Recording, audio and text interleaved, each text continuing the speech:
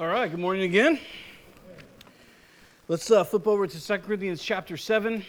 We're going to keep going through our journey here through the letter from Paul to the Corinthians. Chapter 7 is, I think, a pretty exciting chapter. It's a chapter that brings a lot of humanity, I think, to Paul and to relationships and how they work in a church setting. Again, the word church, not to be repetitive. Remember, it's from a Greek word. This is ekklesia in my poor Greek, but it essentially means a called out gathering. So we say, I'm going to church. I'm not trying to make people offenders for a word, but the reality is you've never gone to church in your life because you are the church. And so what happens is you gather together with other people that are called out from that. Now, I'm not saying let's stop calling this church. I'm just saying that the purpose of what God is doing and what we get to be involved in, and really what we're going to talk a lot about today, is just that you and I are called out from this world, and we get to be part of something fantastic. And in chapter 7, we get to see a little bit more of Paul's human side. I think a lot of times you read Paul, and obviously Paul's a man of God. We're not trying to knock Paul down a couple notches or something like that. But just make the point that a lot of times for us, the more you read and you study, you just think, man, this is incredible. Even though his autobiographical statement was that he was the chief of sinners, we go, it's probably not really true. Even though he said of himself there in Romans chapter 7, the good that I would do, I don't find myself doing that, but the evil that I don't want to do, that's what I find myself doing. And the word there in the Greek is prazo, practice. That's what I find myself practicing. So a lot of times we kind of dismiss those statements he made about his own struggles in life, and we go, no, we're pretty sure he levitated and had a cape, and like Jesus was here, and then Paul's like, kind of right there. But as we're going to read today, Paul had emotions and struggles and concerns that he dealt with, he gave to the Lord, but that he worked through difficulties, and especially in this relational setting between he and the Corinthians, and it came to be something wonderful in a relationship. And so if you're unfamiliar that we're with 2 Corinthians, we know that this is actually, at the least, it's the third letter to the Corinthians. You say, well, how do you know that? Because remember in 1 Corinthians 6, he says, this is the second time I'm writing to you. So at the very least, there's a letter before 1 Corinthians that we do not have, and most likely he visited at least once before this letter was written. So all that to say is Paul he started the church there. He has a very engaging relationship with them, right? He has a vested interest with them. He cares about them. And what we're going to see is really how that works out in his writing. So remember, in 2 Corinthians, and we'll read it today, one of the amazing things that has occurred is that church that was so radically dysfunctional, right? You have the elders are kind of boasting about the fact that they embrace a sexual relationship between a man and his stepmother. You have people that are suing each other in the church. You have people that are getting so drunk during church potlucks that they end up partaking of the Lord's Supper drunk. Can you imagine that? Somebody comes up to the table and is like, praise the Lord. It's the whole gamut, right? That'd be pretty difficult to be a part of, right? But the household of Chloe, we're told in 1 Corinthians, has written to Paul, and now Paul's responding and working through all that. So we're going to see essentially how Paul, on a personal level, how he's looking at the Corinthians and how he's wanting to help them to turn from sin, turn to God, and how to walk with God, right? Because the ultimate goal of correction is not behavioral modification, right? It's not. Behavioral modification is good, right? It's good to stop doing bad behaviors, but that's not the end goal of Christianity, right? From Genesis to Revelation, the end goal of Christianity is fellowship with God, right? If you look and you turn back to Genesis, in the beginning, you have Adam and Eve eating from trees, evidently doing some botany, tending a garden, and then they sin. And then when they sin, what happens? The Lord comes looking for them. He says, where are you? Restoring fellowship, right? That's an offer. It's not that God was somehow ignorant and he was like, hey, Holy Spirit, have you seen Adam and Eve? He's like, no, I don't know what's going on. Where are they? It's an invitation, right? Come fellowship with me again. Then they said, we were naked, so we hid. So he said, well, who told you that you were naked? Again, what is that? It's an invitation from God for human beings to be honest with him, right? Because the only way you have fellowship is through honesty. If you're dishonest, if we're dishonest with one another in our horizontal relationships, or if we're dishonest with God in our vertical relationships, then we don't actually receive the love that God has for us in a way that is meaningful to us. And we'll talk more about that. So we see that in Genesis. You see it in Job, one of the earliest, if not the earliest book written. You see that in Abraham's life. So these are pre-law examples where God is looking to fellowship with human beings. You see it in the law. You know, one of my favorite verses is that of, I wondered for years, why is violating the Sabbath the death penalty? That seems pretty harsh. Remember, even when they actually start practicing the law, and some people see some dude picking up sticks on Saturday, and they go to Moses, and they're like, this dude's picking up sticks on Saturday. What do you want us to do? But the law had already said the penalty was death. Moses knew the law. They knew the law. It's why they went to Moses and said, what do you want us to do? This dude's picking up sticks on Saturday, like what we do every day, right? And Moses says, I don't know. I'll ask God, which is interesting because Moses very much knew. The law had already been given. He had already dictated it to them. And so he goes to God and he says, what do you want us to do with this guy picking up sticks on the Sabbath? And God says, kill him. Kill him. Grab him, get everybody who's around, who's near, and everybody picks up stones, and you kill that guy. The application, you better take a day off. No, that's not the application. The application is this, because in Exodus 31, he says, you're going to keep my Sabbath. And he gives us the reason why. He says, because I am the Lord that makes you holy. See, the Sabbath was supposed to be a day, especially during the wilderness journeys, where you picked enough manna on Friday morning, and it would last you all the way through. So Saturday was literally a day that you chilled in your tent with your family and ate manna, and other people that were around you. It was just a day to have fellowship. And so God says, I want you to take a day where you're doing nothing. You're not doing anything for me. You're not working hard. You can't point to anything you've done that day. And you remember, I'm the one that makes you right with me. I'm the one that has separated you to me. In other words, it was a day to remember that God has done everything. And the law, even when you look at the sacrifices and the tithes and the offering, all throughout the law in Deuteronomy, there's some shocking ones. Where he says, for example, in Deuteronomy, and we looked at this in our service we had at the camp, and I think I mentioned it a couple weeks ago, where in the tithe and the offering, he says, in Deuteronomy, he says, look, I believe it's chapter 12, it might be 14, but he says, hey, if you live too far from the place that I'm going to choose for my name, which we know would be Jerusalem, but they don't know that yet, right, because they haven't launched out into the land yet in Deuteronomy.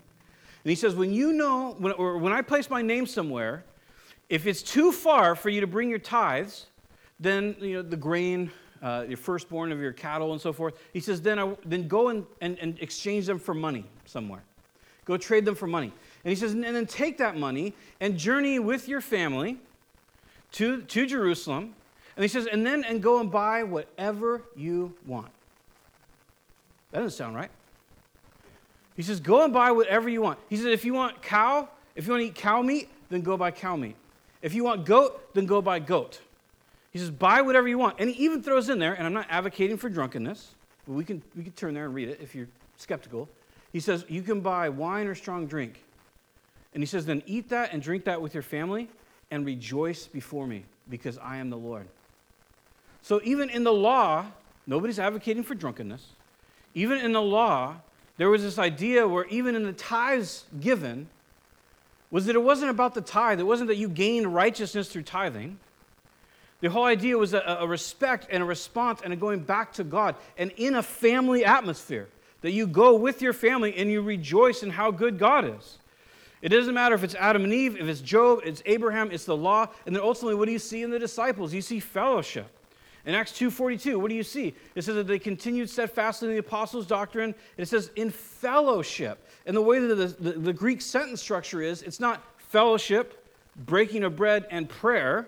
It's fellowship as defined, breaking of bread and prayer. Does that make sense? Fellowship is not separate from these other two. Fellowship is actually, when Luke is writing this, describing what's happening in this time, he's explaining that the fellowship was they ate together. The fellowship was that they prayed together. So you have this idea, and again, it's the word koinonia, which is not just online friendship. It's the idea of deep fellowship. And now we know from all the example, we know from the law, we know all these things, that fellowship occurs with God and with others through honesty. Now, I'm not saying that we ought to just dump all of our things to everybody who comes through the door. But it's interesting how over time, because we hurt people and people hurt us, over time, what we develop is a guarded heart. And to some extent, that's okay, because we can't just let everybody in, right? There are people that will harm us. There are people that want to, because of their own brokenness, for whatever reason it might be, that they destroy people that they get near. But we need to be lowering that before God, and really part of this fellowship, this whole idea of church or ecclesia called out, is that we would be then sharing that with others. Honesty. Honesty breeds true love, and this is what I mean. When we're honest with one another, all of a sudden, and someone reciprocates love for us, and we are cared for, we are able to experience that full love.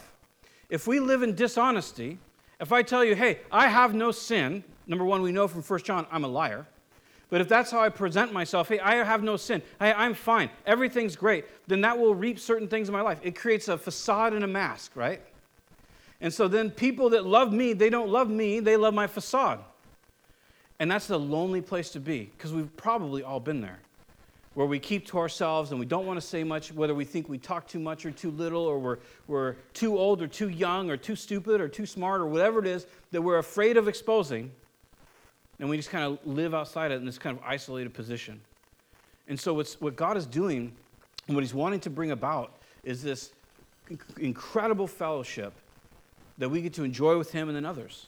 And then he completes it when Paul tells us in his letter to the Corinthians, he says, look, when we are finally with him, when we see him face to face, that we'll know him as we are known.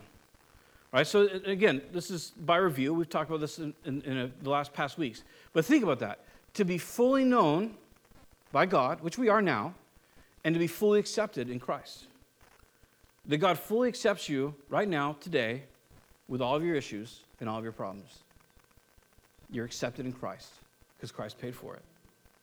And in that same way of that full acceptance and knowledge that God has of you, that one day that you and I will know him in the same way. Obviously, he has no sin. But that we will know Christ to the same magnitude, to the same volume, however you want to say it, that he knows us, which seems impossible.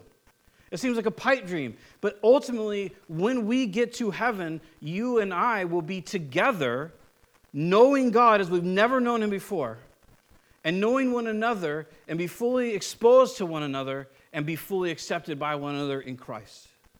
It's what we've always dreamed of.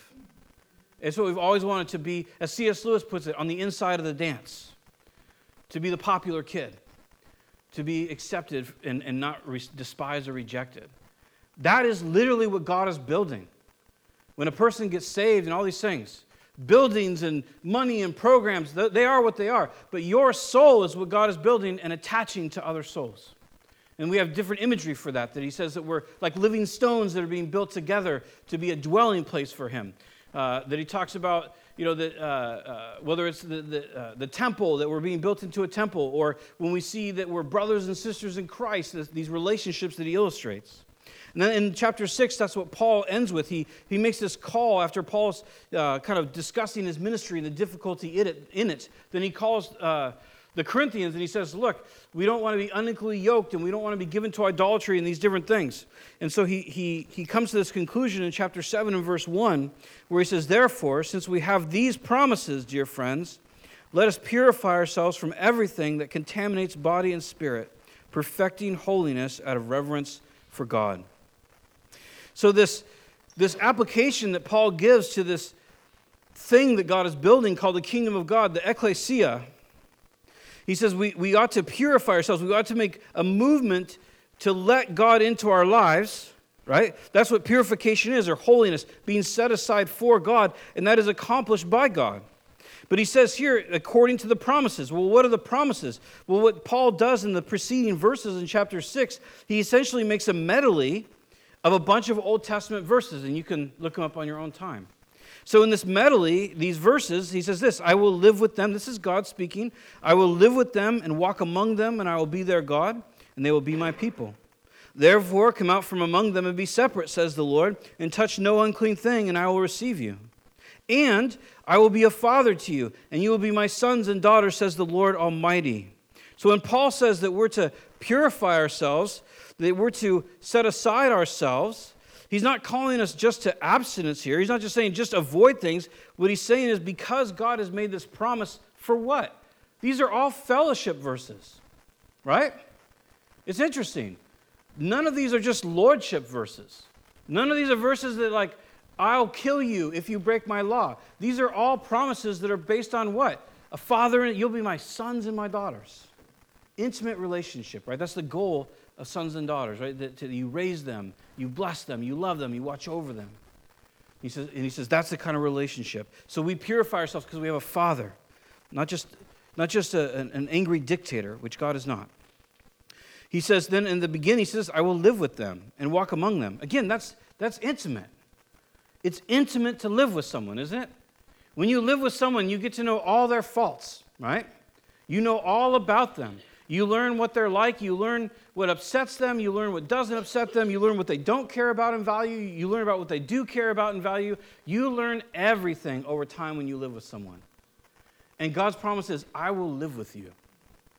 It's pretty incredible that God wants to live with us. It's one thing for us to want to live with God.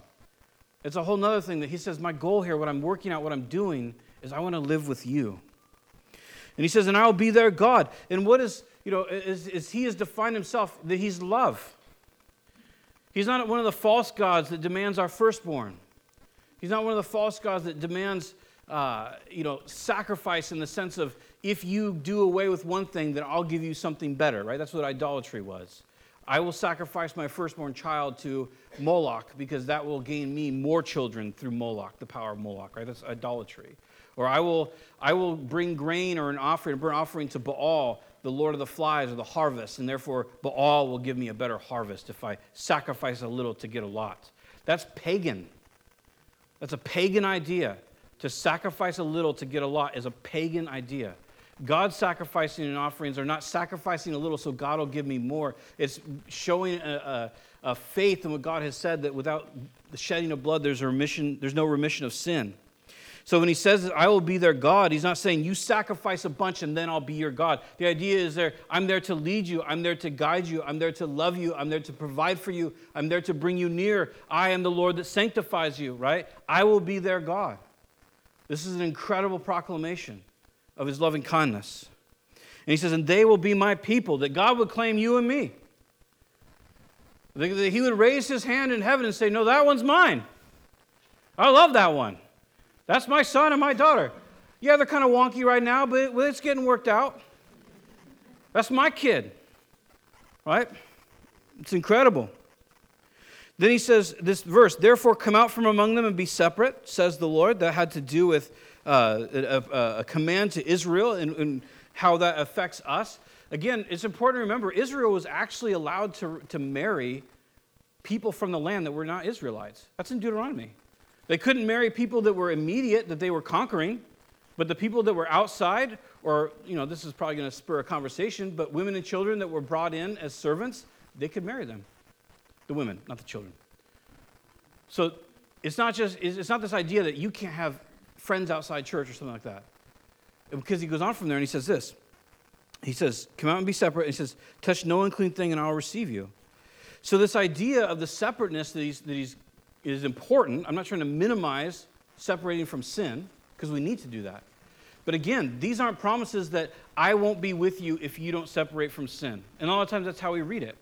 Because that was not the truth with Israel, was it? Who these verses were originally to. Can you imagine how Israel would have fared if God said, until you fully follow me, I won't have anything to do with you? Can you imagine how you and I would fare if God said to you, until you are 100% mine in thought and deed, I will not be with you? We would not be here. None of us would. I trust that we all understand that none of us could raise our hand and say, God would be with me. Because he wouldn't. If this idea that was communicated was, if you have any sin in your life, then I don't have fellowship with you. How could have Jesus hung out with the disciples if that was the truth? He couldn't have. He would have had to leave them in the dust. So what is being said here? The reality is when we're messing, when we're not separate, when we're loving the things of this world, when we're walking in sin, and let's be clear here. This isn't just like being drunk on the street. When we're hating our brothers, that's the litmus test for the most part. Do we love human beings? Right? When John writes to the church and he says, hey, if you want to see if you're in fellowship with Christ, the test is, are you drunk or not? The test is, are you sexing it up outside of marriage or not? No, he says, if you want to know if you're in Christ, walking with Christ, then the test is, do you love your brother? Which is sobering. I saw a meme the other day. It made me laugh so hard because it was, I think I might have shared it on my Facebook. I don't usually do that, but I laughed so hard because it was like one of those conversational memes that said, Jesus, love each other. Christians, nope. And then it had a picture of this cat slamming the keyboard on a computer. And I like cats, and dogs too. But it's just so true with us. We're like, yeah, we love you, Lord. Your goodness has followed me all of my life. That guy said what online? You saw what movie? You're welcome. That's the test. And you say, well, that's why I answer them sarcastically and rudely online, because I do love them. That's garbage. It's garbage. Because you know how you can receive love when someone's trying to correct you. You know how it is to be on the other side. And you know right well that when someone just rips off a public comment about how lame you are and unspiritual you are, how you have no idea, you know how it makes you respond. It doesn't make you go, praise the Lord. Let's invite that guy over for dinner. Right? It makes you instead say, forget you then. I'm not going to go to your stupid church. And I don't want any part of your stupid Jesus if that's how you're going to walk. That's how you're going to treat me. So we don't have to worry about all the big bads. Let's just talk about loving each other. Are we really going to raise our hand and say that God has always been with me because I've always been faithful? No. God has always been with you because he promised he would. And he's with you now because of the blood of Christ, and it paid for everything. And he's drawing you back to himself because he loves you. And that's what this is about. Let's purify ourselves, not because it's a sacrifice to get more from God, but instead because it draws us nearer to God. So that when we're not dabbling in sin, not raging at our brethren from different denominations, not raging at each other because we took the last chicken leg at the potluck or something like that, but when we're actually walking with God, actually saying no to those feelings and that anger and those things, all of a sudden we have this incredible fellowship with him, right? And then with one another. And so Paul is laying out this whole thing. He's saying, this is what God is doing. This is what Paul's been suffering for. This is why he's gotten a beat down in almost every city that he visited. This is why he's willing to die. It's why he gets literally stoned to death, not with weed, but stones. And it gets up and goes back into the city. Right? This is why he's doing it. Because God is building something incredible. And it's you and me being accepted in Christ and then extending that same acceptance to one another. Not validating sin, okay? We're not saying that. But walking with people, loving them, and that agape moral love, desiring the best for them in the midst of their sin. It's what we need, and it's what everybody else in this room and in this world needs. And that's what Paul's talking about. And he gets a little bit, we see an opening in Paul where how he works through the difficulties personally in ministry. So in 2 Corinthians chapter 7 and verse 2, he says this, make room for us in your hearts. We have wronged no one. We have corrupted no one. We have exploited no one. I do not say this to condemn you. I have said before that you have such a place in our hearts that we would live or die with you. I have spoken to you with great frankness. I take great pride in you. I am greatly encouraged. In all our troubles, my joy knows no bounds. So Paul, writing to them, remember, this is there, and we're going to see more that they responded very well to his original letter or letters of correction. But even in that, you have Judaizers and false teachers that are still there, and you have critics of Paul that are still there and are still bad-mouthing Paul and in a sense trying to draw people away from this gospel of grace. And so Paul now writing back to them, he says, make room for us in your hearts. Now, that's an interesting way to put it, isn't it? Because that is, it's a place of intimacy, it's a place of trust, right? Obviously, this is a metaphor, But the metaphor, it gives us the picture, the idea. If you let someone into your heart, that's your innermost sphere, right? That's who you are. It's in the Bible, typically when we're talking about heart, it's the idea of your soul, right? It's you on the inside. And so Paul is saying, let us into your deepest place. And then he gives them a reason to do that. And this is important. We don't demand trust from people. Does that make sense? Let me make a little side note here. If someone is trying to demand you trust them, that's not a good thing, right? Because trust is always earned. So if someone comes along and says, no, you have to trust me, or you have to, if we've offended someone, we've wronged them, we have no right to then say, well, I repented, you have to trust me. Trust and forgiveness are two different things. We do need to forgive people, but we don't have to trust them, okay? And we don't expect them to trust us until time goes by, and we have an opportunity to earn that trust. And so Paul, he's saying, I want you to trust me, but he's telling them why. And he says, look, he goes, remember our ministry. Remember, this is at least the third, and some scholars, you can debate it if you want, it doesn't really matter in the end, say this might be the fourth letter. And then he's probably visited twice, and he started the church and was there for 18 months. So Paul is fully vested in the Corinthians. Does that make sense? Paul is all in on this radical, dysfunctional church that's smack-talking him and that has just some craziness going on. Well, it used to anyway. So he's all in with them. And what he does, he tries to call them to remembrance. And he says, remember our ministry. He says, we wronged no one. Literally, we didn't injure anyone. We didn't harm anyone when we were there. There was no assaulting that was going on. We didn't try to cause people to be hurt. And again, as complicated creatures, and we'll talk more about this in a moment, sometimes we care more about being right and making sure that the person knows that we're right and they're wrong than we actually do about restoration. And that's a problem. It's a problem in the church. It's a problem in Christianity. We don't want to be that way. So Paul says, look, we didn't injure anyone. We didn't, assault people. And he says after that, we didn't corrupt anyone, literally ruin them or spoil them. We didn't corrupt people when we were there. Remember our ministry. It wasn't like that. We were for you. We're not trying to give you a false religion or try to bring like a duality or a spoilage into your life. Then he goes from there and he says, we didn't exploit anyone. And you might recall this from other letters, right? Because Paul says, when I was there, I didn't take any money from you. Other churches were giving to him, and he was working with his hands as a tent maker. But he said, I didn't take anything from you. I got no money from you because I wanted the gospel to be free to you. So you didn't think I was there for money. So here he's saying, I didn't exploit. We didn't take advantage of anybody that was here.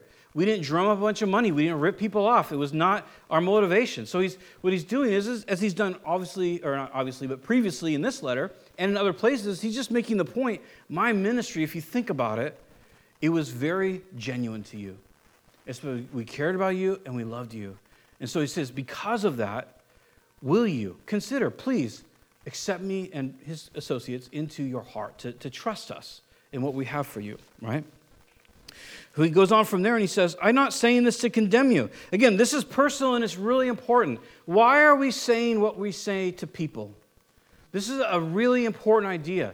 If we're going to be builders of fellowship, God's kingdom, right? If we're going to be part of the solution to that, even when we're addressing sin in a life, if that's what we're doing, if we're going to, it's this. I'm not saying anything to condemn you. We need to check our own hearts on that. I'm not accusing you guys of anything. I just know what my own heart is like. And a lot of times, we can go to some dark places when we see people sinning. And it becomes less about their restoration, and it becomes more about, you're just bad. My whole life, we become, you know what we become like? We become like the older brother in the prodigal son. Where we go, my whole life I've served you, and you've never given me a goat to party with my friends. You're unjust, Father. Remember, he had beef. The younger brother comes home from riotous living, spending all his dad's money, complete irresponsibility, complete debauchery, comes back in poverty. And the brother's response to this incredible greeting that the father gives to his son is, you never gave me a goat to party with, to have a feast with. What kind of chump dad are you? He's disappointed. He's angry. So it's not far off to understand that a human response to observing sin, especially if we believe we've been faithful, can easily become, I'm saying this to condemn you. Because doggone it, you're wrong and I'm not. But here's the thing, that will not build God's kingdom, will it? If we employ measures just to get behavioral modification, we will not build God's kingdom. We'll build at best a bunch of clones that don't feel loved and are just going through motions that look good. That's what we'll build. The kingdom of heaven is much more messy than that. There are many more tears than that. We're here to love people in their deepest, darkest hours, not condone their sin, but to point out that God still loves you. He's still working, and He still has great things for you. To point out that what you're doing that's separating you, it's not causing God to flee from you, it's causing you to not be in a position where you'll even receive from Him. That's what we're doing. And so Paul's saying, I didn't say the things I did to condemn you. There was no interest in Paul to cast judgment on them. He says, I have said before and have such a place in my heart that we would have died for you. We would live or die for you. Living for people is much harder than dying for them. You know, honestly, I think the easy thing is to like dive in front of the active shooter bullet, because then you're just with Jesus. It's much harder to live for people. It's much harder to be there day in and day out. And only love does it. Love or condemnation are both very powerful. And only love is willing to live with someone. To recognize, I see you're broken like I'm broken. And I'll still walk with you through that. And I'll still love with you. I'll still love you. I'll still stand with you like God would. So Paul says, when I wrote you those letters and what I'm saying now, it's in no means to try to condemn you, to try to guilt you or shame you or make you feel so bad you to stop that behavior. He's not saying that at all. He's saying, I'm saying this because I love you and I would die for you if need be. And he proved that over and over and over again, didn't he? So I guess here's the crux, here's the fulcrum. This is difficult. Because if you make the application, are you willing to die for your brother? And it becomes this nebulous thing where you go, I don't know, I guess. So that's not our application. The application is in my heart of hearts, in an honest heart before God. Do I love them? And if the answer is no, I really don't care about them. If the answer in your heart is, I don't care about the people I go to church with, I really don't, then just answer and ask, why? Why don't I? Why could I be in a room full of people and not give a rip about them? Why would I be in a room full of people that Christ paid blood for and think to myself, I don't have time for them. They really don't matter to me. This isn't a big deal. Again, if I can say like Paul, this isn't a message of condemnation. Hopefully it's a message of elevation, to be like, oh, God's calling me to something better. I have a lot of things in this life that I can do, but the reality is the souls that are around me are the most important thing. Because those are the things that are going with me. These are the people I'll spend eternity with. It doesn't matter if you're the staunchest Arminian and you're falling in and out of salvation, or if you're the staunchest Calvinist and you got chose before time. And everybody in between. Everybody's going to be there in glory. It doesn't matter if you're running up and down the aisles waving banners, or if your hands are in your pocket and you sing only hymns with no music anywhere. You're both going to heaven in Christ. So really, there's a million differences that we all have. But love and expressing love and caring for individuals, that's what we're called to. You can sing just hymns, God bless you. You can wave flags, God bless you. You can be predestined. You can be saved, whatever. God bless you. The point is, have you asked Christ to forgive you? Because anyone who calls upon the name of the Lord shall be saved. Did any of us know what Arminian was or Calvinist when we got saved? Did any of us know what a Pentecostal was, or a Baptist, or a Calvary guy before we got saved? Did somebody sit down with us and say, well, this is how salvation works? So you see, there was Jesus, and he was with God and man, and explained everything. Could any of us sit down right now and explain the hypostatic union of Christ, and how he was with God and man at Calvary, but God did not die, yet his flesh did? Can any of us explain why he came in likeness of sinful and flesh, yet he was without sin? No, none of us can. And yet every one of us who's called upon the name of the Lord has been saved. And we get to extend that continuing grace to each other to help and walk with each other. That's what God's building. And anything short of that, honestly, let's just go home. And I'm not trying to be a jerk about it. Let's just go home. Because we can watch football or NFL or home improvement channels, right? We can get on with our lives. But if we want to be involved with what God has for us, then let's invest in each other. Let's take steps and say, Lord, what do you want from me? How can I be part of someone's life? How can you help me care about other people? You say the fruit of your Spirit is love. Will you generate that in me? Because I don't have it. It's the Spirit's fruit. We don't generate love in ourselves. He generates it in us by the power of His Spirit as we yield and receive to Him.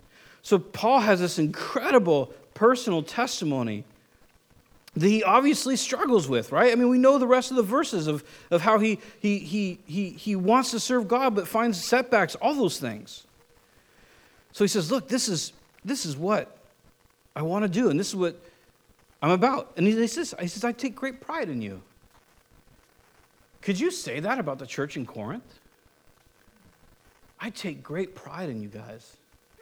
We typically say that when somebody does everything right. Right? I take great pride in you because you do it right. Paul's just saying, I love you because you're God's people.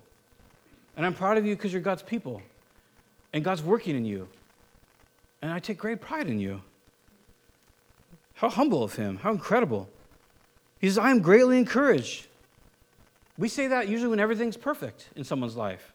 Oh, you're so encouraging to me. How about just being greatly encouraged and knowing that someone's struggling? Struggling not because we're like happy that they're not experiencing full victory, but they're at least willing to struggle. How about being encouraged about someone who just wants to know how they can grow and is immature? How about being encouraged with that? How about being encouraged that someone just showed up? Right? That we could, I don't want to say lower our standards, but that we would be encouraged just in the fact that God is working in someone. Be proud of the fact that they're willing to struggle through things. Not have to wait until they're an upstanding, perfect citizen, which none of us are, if we're honest. And it's this incredible thing that Paul's doing here. And he goes on, he says, my joy knows no bounds. Would you say that about your church? My joy knows no bounds. Not about the church, but about the people. I'm so stoked. Again, this is not condemnation. This is just a review. Where are we at in our minds? What is important to us? Hopefully, when you come to church, you think, we can begin to think, or we begin to move in a direction where we just go, I'm walking in those doors. Hopefully, James doesn't mess it up. But even if he does, I'm here to see the folks. I'm here to invest in the folks. I'm here to sing to Jesus. And to think that I could influence anyone I have contact with. Not because I'm the smartest or the bestest saint that ever lived, but because I have Christ in me and I'm willing to love someone. And that's all that Paul is doing here. And he goes on, check out this personal goodness. He says, for when we came into Macedonia, verse 5, we had no rest. We weren't sleeping. You ever been so troubled that you weren't sleeping? Well, Paul, cast your cares on the Lord because he cares for you. Why would you tell me you had no rest? Get over it, buddy. Right? Then he goes on from there. He says, we were harassed at every turn. Why didn't you just commit that to the Lord? Why are you telling me about it? Conflicts on the outside, fears within. Well, Paul, you told us that we haven't been given a spirit of fear. We've been given a spirit of power. How can you possibly say you had fears on the inside? You can't fear on the inside. You're Paul. If you have fear on the inside, what am I going to do? How am I going to cope? This is really important. Paul, writing to these people that he loves, was willing to voice, we were scared. We were scared. The situation scared us. When we're talking about dealing with fear or a lack of joy or all the different things, it is not godly, nor is it prescribed in the Scripture to pretend those things don't exist. The funny thing is when we bury our feelings, we bury them alive. You notice that?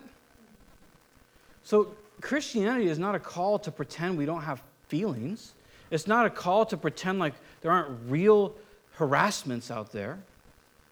It's a call to deal with those things. And one place that we deal with them is hopefully in the body, right? Like we're told by James to confess our faults to one another, or Peter, confess our faults to one another and pray for one another, right? Hopefully, we're developing relationships in this body and wherever we're from where we can tell people, I was scared. I was really scared. But God was faithful. Or I am really scared. And the mental part of me knows the verses that God is faithful, right? I can turn there. I can quote them. I have them, above my fridge or on my fridge. I can do all those things. So that the mental part of me, acknowledges, yeah.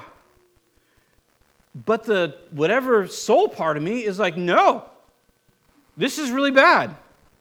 And I don't know how to deal with this.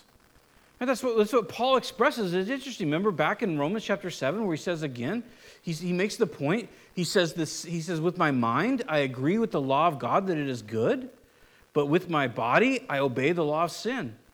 He says, so it's no longer I who commits the sin. He's not trying to say I'm not responsible for my sin, but he says that's not who I am anymore. That's not really me that's committing the sin anymore. He says that's just my fallen flesh. It's not me anymore. And he says, so I thank God that with my mind I serve the law of God, with my body it will always serve the law of flesh. Our nature will always be with us. But we have the opportunity to say no to that nature. Paul is vocalizing his nature to these people. This is radical. I mean, he's vocalizing his nature. I don't know if Paul actually knew that this would be preserved for the next, 2,000 years and read through the millennia. But it is. And he announced it, and he's willing to put it on paper. He opened to them, had fellowship with them. He says, but God comforts the downcast, verse 6. If you have a NASB, it says, God comforts the depressed. He comforted us by the coming of Titus, and not only by his coming, but also by the comfort you had given him. He told us about your longing for me, your deep sorrow, and your ardent concern for me, so that my joy was greater than ever. So this is pretty wild. So Paul makes the point. He says, hey, look. He says, God comforts the downcast. This word is used about 7 or 8 times in the New Testament. And it's the idea of being, it's just downcast. It's the idea of being low, being laid low. And so it's translated in different places, different ways. But here the idea is that we were depressed. We were saddened. Now, depression's an interesting thing, right? Because depending on how we feel about psychology, sorry to use the P word, depending on how we feel about psychology and meds and stuff like that, we're all in different places. And some of us reject it and we go, no, there's no way that could be true. Just have your victory in Jesus. And other of us, on the other extreme, we rely on it. And we say, I can never have victory or be changed because of my psychology or whatever. And either of those positions, just to make everybody angry, are correct. The reality is a person can have a broken brain just like they can have a broken heart, a broken bone. They can have liver issues. The brain is an organic feature that somehow miraculously interfaces with an ethereal soul. I mean, it's a miracle that your brain somehow communicates what your soul thinks and wants to do and observes and all that kind of stuff. It's pretty wild that God created that, how it works. So there are times in our life where, and maybe you felt this way, where you're sad or you're down or you can't get out of bed and you can't even vocalize why that is. And then someone who means well says, well, the Bible says rejoice in the Lord always. And you go, okay, great, now I'm condemned and depressed. So that's, right? You help me not at all. That's my favorite example. And I use that example all the time because I went to a church that was like that. And they didn't know better. It's fine. But anytime anybody was down, it was just like, well, the Lord says rejoice. And like, I didn't realize that. My 10th time through the Bible, I still didn't, come on. But Paul makes this point. He says, look, God comforts the downcast. And that can be a whole teaching for another time. In this case, he says, he comforts us through Titus. To think that a human being could be the vehicle in which God comforted them in their downcast. And not just like bummed out, like in their depression over the difficulty they were experiencing in the ministry. And I would just pose to myself and to you guys, when we talk Do we cure depression or do we create it? Which is it? How do we talk to people? In this case, Titus just comes and he starts talking about the Corinthians. And he begins to tell Paul about the Corinthians. He's like, no, Paul is crazy. There's this whole the most of the Corinthians, they love you. They're on board with you. They're excited about what's going on. They're excited about your letter that you sent to them, and they're fully on board. And Paul says, that gave me joy. He says, my joy was greater than ever. How human of him. How many of us were taught, no, you have joy no matter what. And you're always as joyful as you're going to be. Because you rejoice in the Lord always. Now be joyful. Get out there and be joyful. What kind of testimony are you going to have if you're not joyful? Pull yourself together. Right? Christians that mean well. We're not trying to mock anyone. But how many of us have had that done to us? Repeatedly. And you walk out the door like, okay, I'll plaster this fake smile on my face and pretend like Jesus matters to me more. But Paul's not doing that, is he? He's not calling people to that. He's calling people to fellowship. And his own testimony is this. He says, when I heard about how much you loved me and cared about me, I was on cloud 9. I had more joy than I had ever had before. We hear, it's interesting because he would write to the Corinthians in 1 Corinthians 1, and he would say, we're not here to be lords over your faith. We're not here to tell you what to do in your faith as elders. He says, we're here to be helpers of your joy. That was his whole mantra for leadership, his whole mantra for relationship. We're not here to make anybody do anything. We're not here to provide behavioral modification for anyone. We're here to give people joy and peace in who Christ is, develop honest relationships between Christ and us and between one another. That's what we're here for. And we're more than happy to have messy lives. We don't want messy lives, but we're more than happy with it because we can walk through things with people. We can be a blessing to people. And to hopefully get them plugged in more and more with Christ. And that's why we have things like Bible study and devotions, having a devotional in the morning. All those things, they're tools to one end, fellowship. To have fellowship, openness, acceptance, to receive and to give love in an unfettered way. It's pretty incredible what God has called us to. It's so much better than just being good. He goes on there, he's going to talk about the letter he sends. He says in verse 7, and not only by, read that, verse 8, even if I caused you sorrow by my letter, I do not regret it. Though I did regret it, I see that my letter hurt you, but only for a little while. Yet now I am happy, not because you were made sorry, but because your sorrow led you to repentance. So check it out. Paul says, again, he says, if I cause you sorrow, even if I cause you sorrow by my letter, I don't regret it. He says, I'm glad that my letter, it literally means hurt you. He says, I'm glad it did. But did you catch that? He goes, I did regret it. So he says, I don't regret it now because I did regret it. Well, Paul, if you're sending spirit-filled letters, how did you regret sending one? Why would you regret that? Because he's human. He's human. And he says, I was a little bit concerned. I didn't know what it was going to do. I regretted it. He goes, but I don't regret it now. And he says, he even gives us some clarification in that. Verse 9 says, yet now I am happy. Check this out. Not because you were made sorry. Just to kind of go back to our other point, right? He says, I'm not saying these things to condemn you. And now he says, I was never happy that you got made sorry. Their pain was not the source of his joy. It wasn't like he was going, that's right, now you understand how lame you guys are. Finally, you get what terrible followers of Jesus you are. I'm so glad that you're just smashed. And he says, no. He says, that's not what I was happy. He says, I was happy because it generated repentance. So what is repentance? It's a turning from God. Right? Unfortunately, repentance has gotten this rap in Christianity, and I'm not really sure where it started. The repentance is, I promise never to do that again. Now, is the goal to never do that again? Yeah, that's the goal, right? We're into that. That's the not sinning. Shall we continue in sin that grace may abound, right? Romans 5.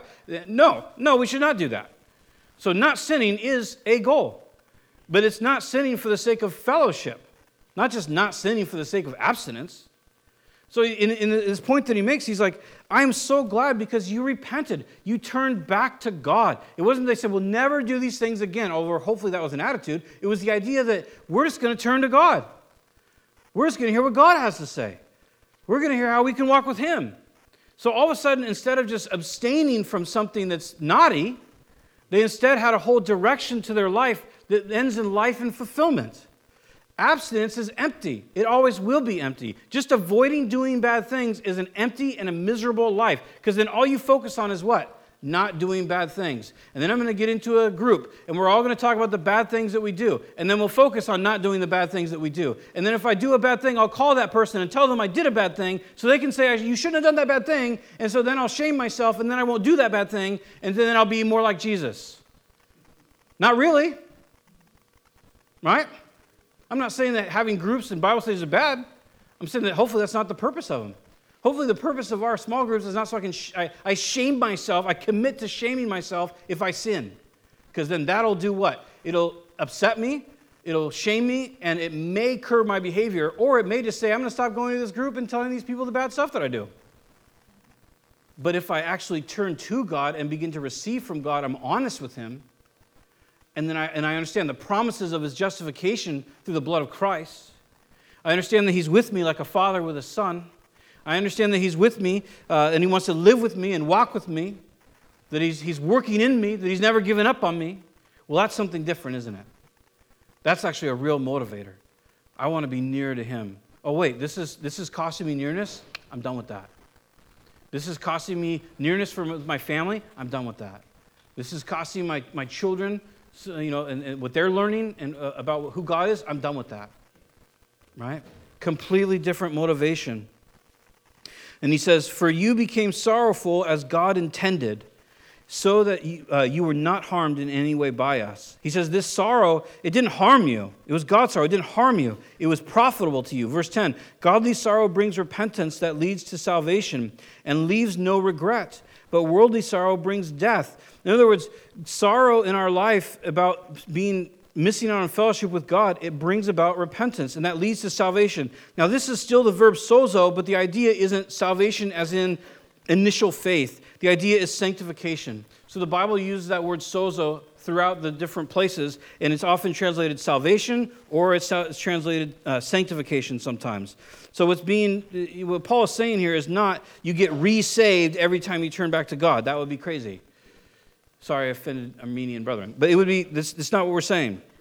What we're saying is that when we turn to God, when that sorrow, that brokenheartedness over our relationship with God and who he is and what he's done, that brings repentance, it turns me back to him, and that leads to my salvation. It leads from a deliverance in my current dilemma.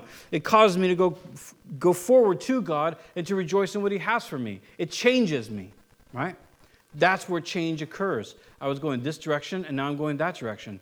The other thing that's interesting, and we've talked about this, is when you have habitual sin, when you have sin in your life, for example, if every time you perceive a slight, you get angry, right? I'm too humble for that, but maybe that's happened to you, right? So when we perceive a slight, and it instantly makes us angry, it habitually is something that is established in our mind. Just so you know, this is kind of interesting, part of our sanctification, part of our setting aside. If you go on YouTube right now, you can actually watch someone complete a habit in their brain. You can watch it. You can actually watch neuroplasticity now. Until about 20 years ago, the scientists or doctors thought the brain was static, like it finished developing at 25, and then you're just straight sailing from there. But the reality is your brain is always changing. So when we talk about making new habits, and you say, oh, well, if you do something for whatever the days are, 47 days, I don't remember now, that's how you develop new habits. So a habit is this. It's a common neural connection in your brain. It's basically thicker matter that the electricity flows through better. It's kind of interesting. Why bring that up? Because not only are we dealing with soul issues when we're trying to deal with sin in our lives, we're also dealing with just physical issues. That we're retraining, that we're establishing new neural pathways in our brain. Now, the Bible's just been right the whole time, right? Because it just says, from the very beginning, it says, hey, we should wash ourselves in the Word, right? Hey, we should turn from bad things. I'm just letting you know that some of your turning that you're experiencing, some of the reason why you might want to continually go in that direction is not just soulish, it's actually physiological. So it's weird. We really are fallen. We really are broken, and one day that'll be put away from us. But anyway, so he goes on from there, and he says, See what, verse 11, see what this godly sorrow has produced in you. So he says, look at the fruit that this sorrow produced in you. What earnestness. It's the idea that they were genuine, just that they went for it. Like, yes, this has to get dealt with. What eagerness to clear yourselves. What indignation.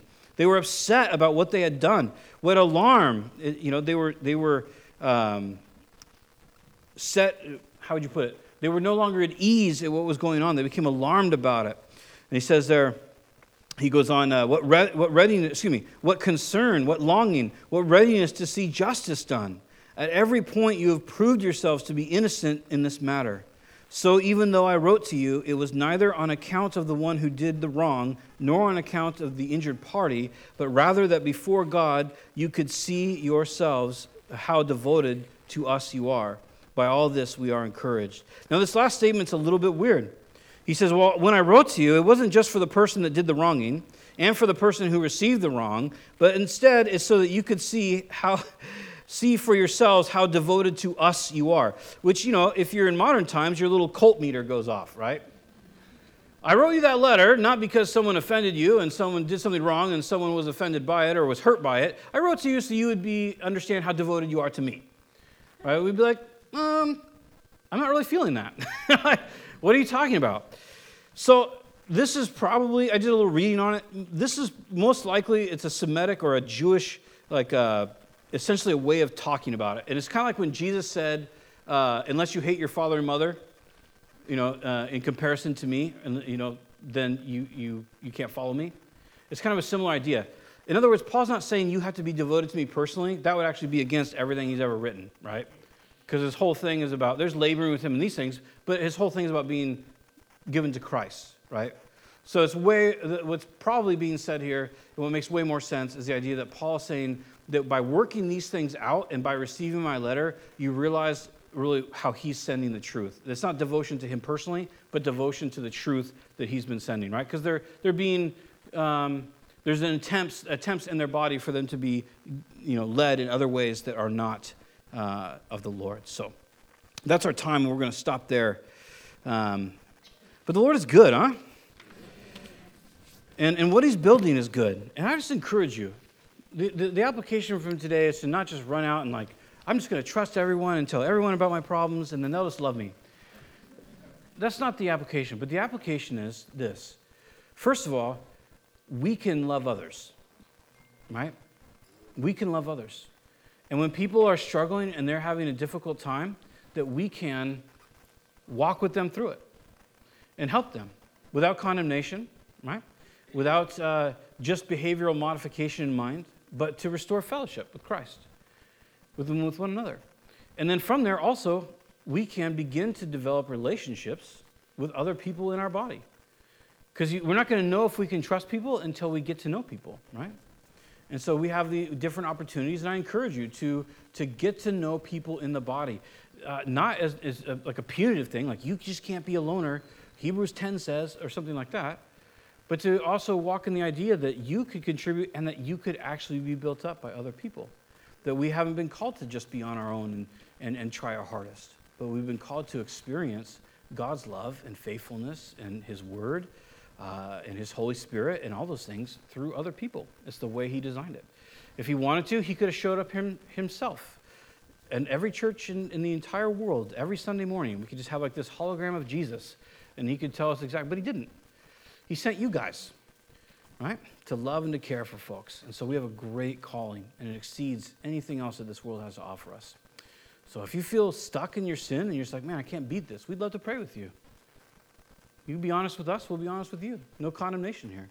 If you've never received Christ as your Savior, this is all possible because Jesus bled for us. That he took our sin upon himself. That he actually shed his precious blood. That he actually was pierced. That he was crucified. And it was God the Father's way of judging his Son. He orchestrated it. He designed it. So that all of our sin, past, present, and future, could be solidly and very realistically, in a real sense, practically forgiven by God. And if you've never received Christ's forgiveness based on his blood and received his power because of his resurrection, I would implore you to receive that today.